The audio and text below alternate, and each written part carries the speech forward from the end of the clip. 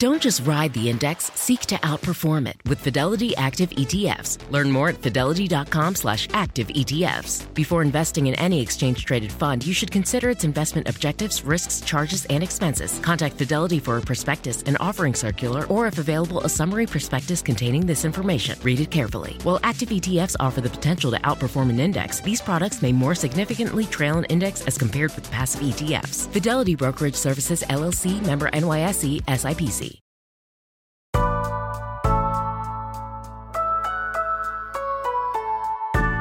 It's Tuesday, September 22nd. I'm Akilah Hughes. And I'm Gideon Resnick, and this is What a Day, where we are still dancing like it's the 21st night of September. Yeah, I feel like I'm still hungover from all of the events of September 21st. You know, Badia, say that you remember. Just say it. I do remember. I remember, and I'll never forget. And you heard it here first.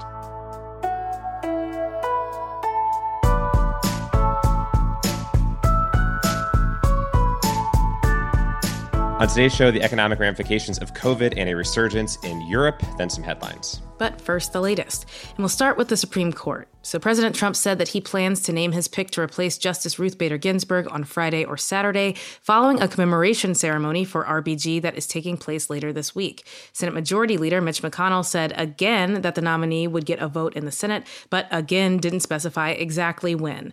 Meanwhile, we're getting more statements from various other senators about whether they think it's okay to move forward. Yesterday, Senator Joe Manchin, the only Democrat who voted to confirm Supreme Court Justice Brett Kavanaugh, said that no vote should take place before the election. On the Republican side, Colorado Senator Cory Gardner, who is seen as one of the most endangered senators up for re-election, said that he supports going forward. So Gideon, let's look at another Republican senator who's also up for election this fall, Arizona Senator Martha McSally. That's right. So McSally has said that she supports a vote, but if she doesn't win her election, she might not get a chance to make that vote a reality. And here's why. In 2018, McSally was the Republican nominee against Democrat Kyrsten Sinema, and she lost that race. So then our listeners might be asking themselves, how did McSally go from losing this to actually being in the Senate? Well, when Senator John McCain died in 2018, Arizona's Republican governor appointed a temporary replacement who then resigned and was replaced by McSally. And now, just 2 years later, this election in November is actually a special election to complete that term, where McSally is running against Democratic candidate Mark Kelly, a former astronaut and the husband of former Congresswoman Gabby Giffords. I think astronauts are dope, and I think we can all agree on that. Correct. But, because it's a special election, the winner could technically get sworn into office almost immediately. So what do we know about that? So while the rest of the Senate will get seated next year because this is an election that includes an appointed senator instead of an elected one, if Kelly were to win, election experts believe that he could basically report to work as soon as the results are certified, perhaps within the month of November. In fact, Arizona election law necessitates that results are certified by November 30th. On yesterday's episode, we engaged in some conceivable nightmare scenarios, so with the situation being so fluid, here is a conceivably more hopeful one. The thought from Democrats is there are only 4 defections necessary from Republicans in order to stop the nomination. That's with the current makeup of the Senate, but if Kelly wins, that means you would naturally only need 3. This all, of course, depends on the confirmation vote taking place in the lame duck session after the election, and 3 Republican senators actually deciding at that point that they don't want to vote to confirm Trump's nominee, and, of course, the biggie Kelly actually winning. But it certainly added another element of urgency to this race. It certainly has. Well, let's talk through some of the dynamics of this Arizona race before and after the news of RBG's passing. So this race had been one of the more promising Democratic flips for a while. Kelly is averaging around a 6 to 7 point lead in polling and has outraised McSally by around 16 million. They are unsurprisingly taking different positions on the nominating process. McSally supports it, and Kelly said, quote, "I believe the people elected to the presidency and Senate in November should fill this vacancy." But before all of this and entering the Senate contest, Kelly was active in gun control efforts after his wife was shot, and the two of them have an organization called Giffords, which combined with other gun control groups actually outspent the NRA in the 2018 elections. Another ever-present issue is healthcare, with Kelly highlighting that McSally voted to repeal the Affordable Care Act as a member of the House. And like everywhere else in the country, COVID-19 is playing a big role. Arizona saw a massive rise in cases over the summer due in part to a swift reopening, and Republican Governor Doug Ducey saw his approval ratings plummet. Earlier in the year, McSally, in a Trumpian move, placed a lot of blame on China when she talked about the pandemic, while Kelly was saying the federal government response was too slow. McSally also recently made headlines for saying supporters should consider skipping a meal to be able to possibly contribute money to her campaign, which a spokesperson said after the fact was a joke, an interesting one at that. Yeah, I mean, it wasn't a funny joke like you want them to be. Yeah, I did not laugh. I raised an eyebrow. But, if that's the intent, cool. So this is definitely a race to watch. And if Kelly wins, he will be the second Democratic senator to win in Arizona since 1988. All right. But on the topic of the pandemic, Akilah, let's check in on what is happening here and abroad. Word. So the Congressional Budget Office released a forecast for the United States for the next 30 years of economic growth. And well, it doesn't look great. COVID is a big-ass reason why. So big picture, deaths are way up and births are way down. CBO is forecasting 11 million fewer people in the U.S. in 2050 than in previous estimates. Declining population seems like something a proper immigration policy could fix, but I'm asleep. So outside of the COVID bump, U.S. deaths are up. The report points to increasing deaths from Alzheimer's, suicides, and drug overdoses, but also fertility is going down. And CBO says that in the short term, this is COVID-related, but it was already trending downward before the pandemic. And now on to the money. The national debt in this country is growing, and by 2050, CBO believes it will be twice the size of the entire yearly economy. That's because of the massive amounts of spending we're doing right now to combat the pandemic. And then in later years, if interest rates go up, that could start to pile on top of the debt. For now, though, the Federal Reserve, which sets interest rates, has said they will keep them near zero for at least the next 3 years. But this is the kind of thing that down the road could threaten things like Social Security for those who rely on it most if Republicans call for cuts. The CBO also projects income inequality to grow. That's because incomes for the wealthy are expected to grow faster than the rest of us, and their overall tax rates won't. What else is new? Absolutely nothing under the sun. And outside of the United States, there is a lot of concern growing in one of the COVID hotspots we saw earlier this year. Yeah, things aren't looking so hot on COVID in Europe. If you follow any people who live in France or Spain, you've probably seen Instagram stories at dinners inside, people in close quarters just chilling, as if the pandemic is only happening in America, and still, even then, only kinda. But Europe is securely in their second wave of the virus, so maybe nudge them and tell them to put that mask back on. Last week, the World Health Organization warned of a very serious situation unfolding again across the agency's European region. Spain and France are now both seeing more daily confirmed cases than they were at their peaks in April. And earlier this month, Spain became the first European country to count 500,000 total cases. Italy has also seen a rise as well, but not to the same extent. According to the UK's top science advisor, COVID-19 numbers are rising fast and could reach 50,000 cases per day there by mid-October. Lately, the infection rate there has doubled by the week, so it would only take doubling 4 more times to reach that abysmal 50K number. And Boris Johnson is expected to announce more COVID restrictions today, closing bars and restaurants at 10 p.m. instead of going much later. Yeah, bad news all around. But hospitalizations are generally lower, and experts think that has to do with the demographics of COVID-19 diagnoses shifting quite a bit, right? That's right. So let's take Italy as an example. The median age of cases went down from nearly 60 in February to 30 at the end of August. It's back up to 40 already. And the worry about hospitalizations and deaths is that as winter comes and young people are more likely to be around their family and back at home as opposed to on a beach or at the club, they're more likely to infect their older family members. What's also unfortunate is that attitudes about the pandemic have shifted from hypervigilance at the beginning to an almost indifference about getting sick and what the risk really looks like. So as we move into fall here in the States, we can likely expect that whatever happens over there will happen here, but worse, since our leadership is, worse. And that's the latest.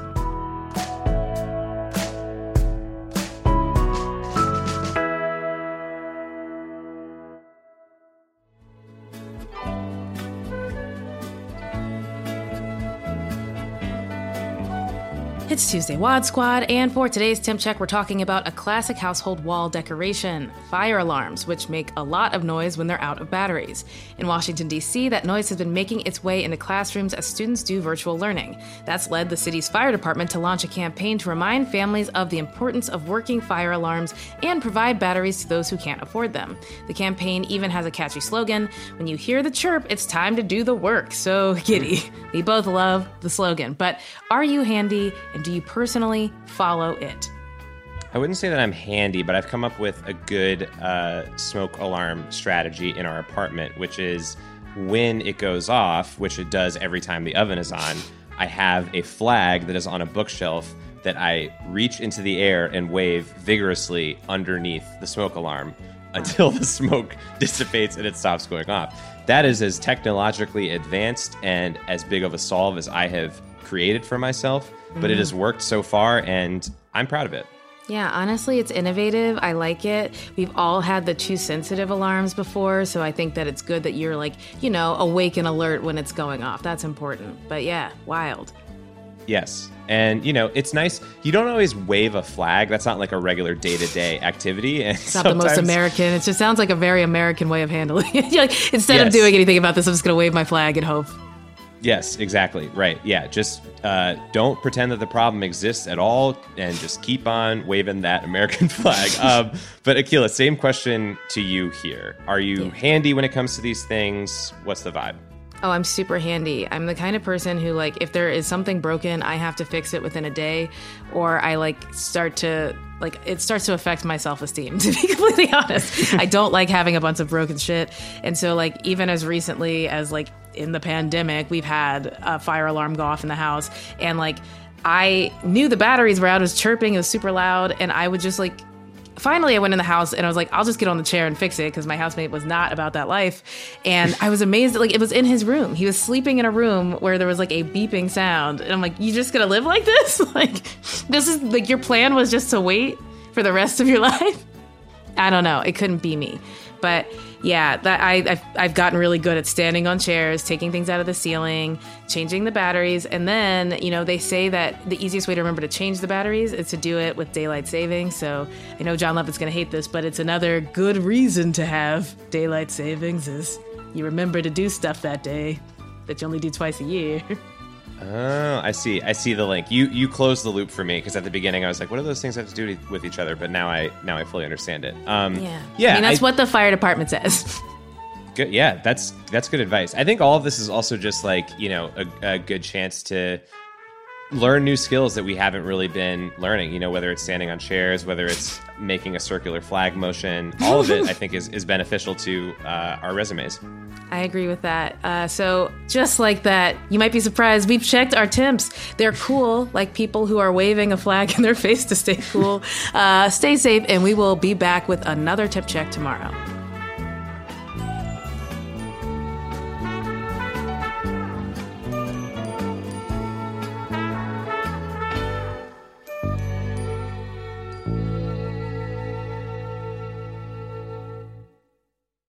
What A Day is brought to you by Bouqs. This Mother's Day, give mom her flowers. She absolutely deserves the best, and that's why you should send her farm fresh flowers from Bouqs. That's short for bouquets.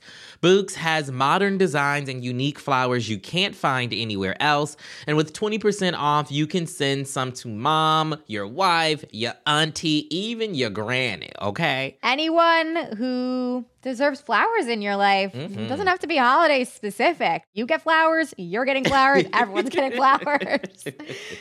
Go to Bouqs.com and use promo code WAD for 25% off. That is BOUQS.com, promo code WAD, Bouqs, promo code WAD. What A Day is brought to you by Fast Growing Trees. Fast Growing Trees is the biggest online nursery in the U.S., with more than 10,000 different kinds of plants and over 2 million happy customers.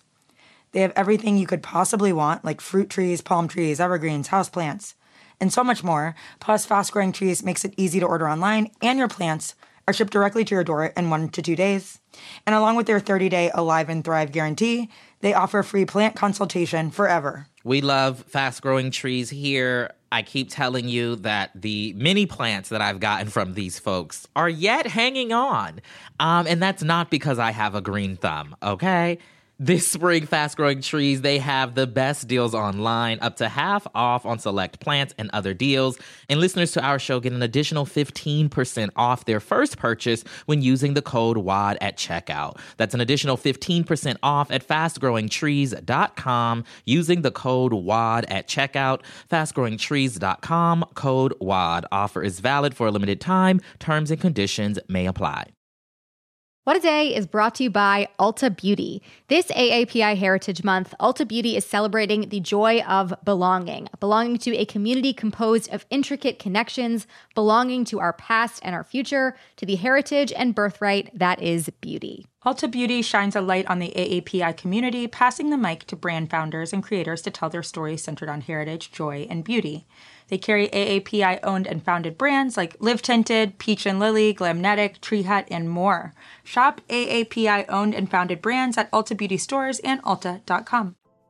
Let's wrap up with some headlines. Headlines. The Louisville Metro Police Department declared a state of emergency as the city waits for a grand jury decision in the police killing of Breonna Taylor. Under the declaration, the department will operate with emergency staffing and has canceled all off days and vacation requests from officers. Barriers and blockades will be set up in the downtown area, and federal office buildings, including the district courthouse, are closed to the public this week. In a public memo, Police Chief Robert Schroeder said this is all in anticipation of Attorney General Daniel Cameron's announcement in Taylor's case, which is expected sometime this week. Many suspect that the police are preparing for renewed protests following this decision. Thousands of newly leaked financial documents reveal how major banks around the world helped corrupt officials and authoritative regimes move their money. BuzzFeed broke the story earlier this week with documents obtained from the Treasury Department's Financial Crime Enforcement Agency, FinCEN. They found over 2,000 suspicious activity reports filed by banks between 1999 to 2017 that account for $2 trillion in transactions. And here are some of the key takeaways. JP Morgan Chase helped move millions of dollars tied to North Korea's regime and processed huge payments for Trump's 2016 campaign chairman Paul Manafort, despite being warned they were suspicious. Bank of America, Citibank, American Express, and others collectively processed millions of dollars tied to a former mayor in Kazakhstan who was convicted on charges of bribery and fraud. Lastly, Dubai-based bank Standard Chartered helped move money on behalf of a company tied to the Taliban. This story shows that while bankers and warlords might not always see eye to eye, they both speak the universal language of $1 million. Woof. Microsoft just bought itself something nice to help get over TikTok. It's the video game publisher Bethesda, which owns hugely popular series like Fallout, The Elder Scrolls, and Doom. The deal cost $7.5 billion and is expected to be finalized in the first half of 2021. Now, Microsoft will be able to debut Bethesda games on its cloud gaming service Xbox Game Pass, which could give it an edge over the competition, though reps said Bethesda games could still come out on the other consoles. Moving on to content deals that are more quick and biteable, the Wall Street Journal reported that the streaming app Quibi might be looking for a buyer. Quibi launched in April after raising $1.75 billion, but has struggled to attract subscribers, scoring numbers on par with someone's mom's newsletter about pottery. Quibi declined to comment on the news. I'll also not comment to avoid torching the deal for my Quibi show, Family Feud, a futon and sofa quiz show with Akilah Hughes and Jason Alexander. It's not real, but I'm down if Quibi's like trying to, spend some more money. Yeah, I will consume that quick bite. Bad news for people in Portland, New York, and Seattle who love laws. Those cities were officially designated as anarchist jurisdictions yesterday by Trump's Department of Justice, which is also threatening to withdraw their federal funding. The one thing these three cities have in common is that they all stopped Trump from sending in federal law enforcement during protests this year. And on top of that, Attorney General Bill Barr cited New York's decision to cut $1 billion from the NYPD budget and Portland and Seattle's reluctance to shut down demonstrations against racial inequality and police violence as reasons for the new, mostly political classification. Trump has yet to come up with a scary name for supporters of his who attack and sometimes kill protesters. Perhaps thinking up anarchist jurisdictions took a lot out of him. In Florida, pro wrestling crazed Governor Ron DeSantis is following Trump's lead. He proposed legislation yesterday that would impose stiff penalties on protesters for things like blocking roadways, toppling monuments, or disrupting restaurants. In cases of felony, this would allow the state to stop activists from voting. Based on Florida's legislative schedule, DeSantis' bill won't be written until March 21, 2021, which also gives this story a strong vibe of I have a girlfriend, but she goes to a different school. Yeah, he just wants to be a part of it. And those are the headlines. Quick announcement before we go. Today is National Voter Registration Day. If you've been listening to the show, you're probably already registered to vote. Good for you. But guess what? Now is a great time to double check that you are still registered at votesaveamerica.com/verify. This is especially important if you've moved since the last election, changed your name, or if you haven't voted in a while. Once you've checked your registration, make sure your friends and family have verified theirs as well. Then head to votesaveamerica.com/everylastvote for volunteer opportunities to get new voters registered and to donate to organizations helping get registration info to people in key places ahead of their deadlines. That's all for today. If you like the show, make sure you subscribe, leave a review, buy us a game studio or streaming service, and tell your friends to listen. And if you're into reading and not just leaked financial documents like me, What A Day is also a nightly newsletter. Check it out and subscribe at crooked.com/subscribe. I'm Akilah Hughes. I'm Gideon Resnick. And go check if you're registered to vote. And check again after that. Keep checking. Reload the page and then print it out. Just vote, okay? What a Day is a Crooked Media production. It's recorded and mixed by Charlotte Landis. Sonia Tun is our assistant producer. Our head writer is John Milstein, and our senior producer is Katie Long. Our theme music is by Colin Gilliard and Kashaka.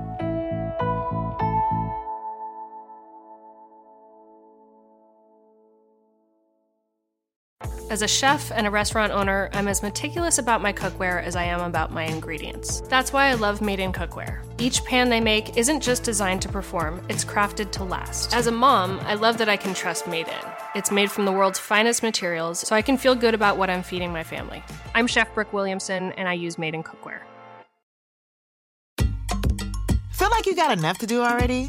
I do. That's why I use Shipt same-day delivery to keep up with my busy life. They know the snacks I like down to the extra creamy in my peanut butter. I can get deliveries at home, on set, or even when I'm away on vacay. And my personal shopper, Amber, she's got my back. As in, she asks them to check the back if it's not on the shelf. Shipt. Delight in every delivery. Learn more at shipt.com/hi.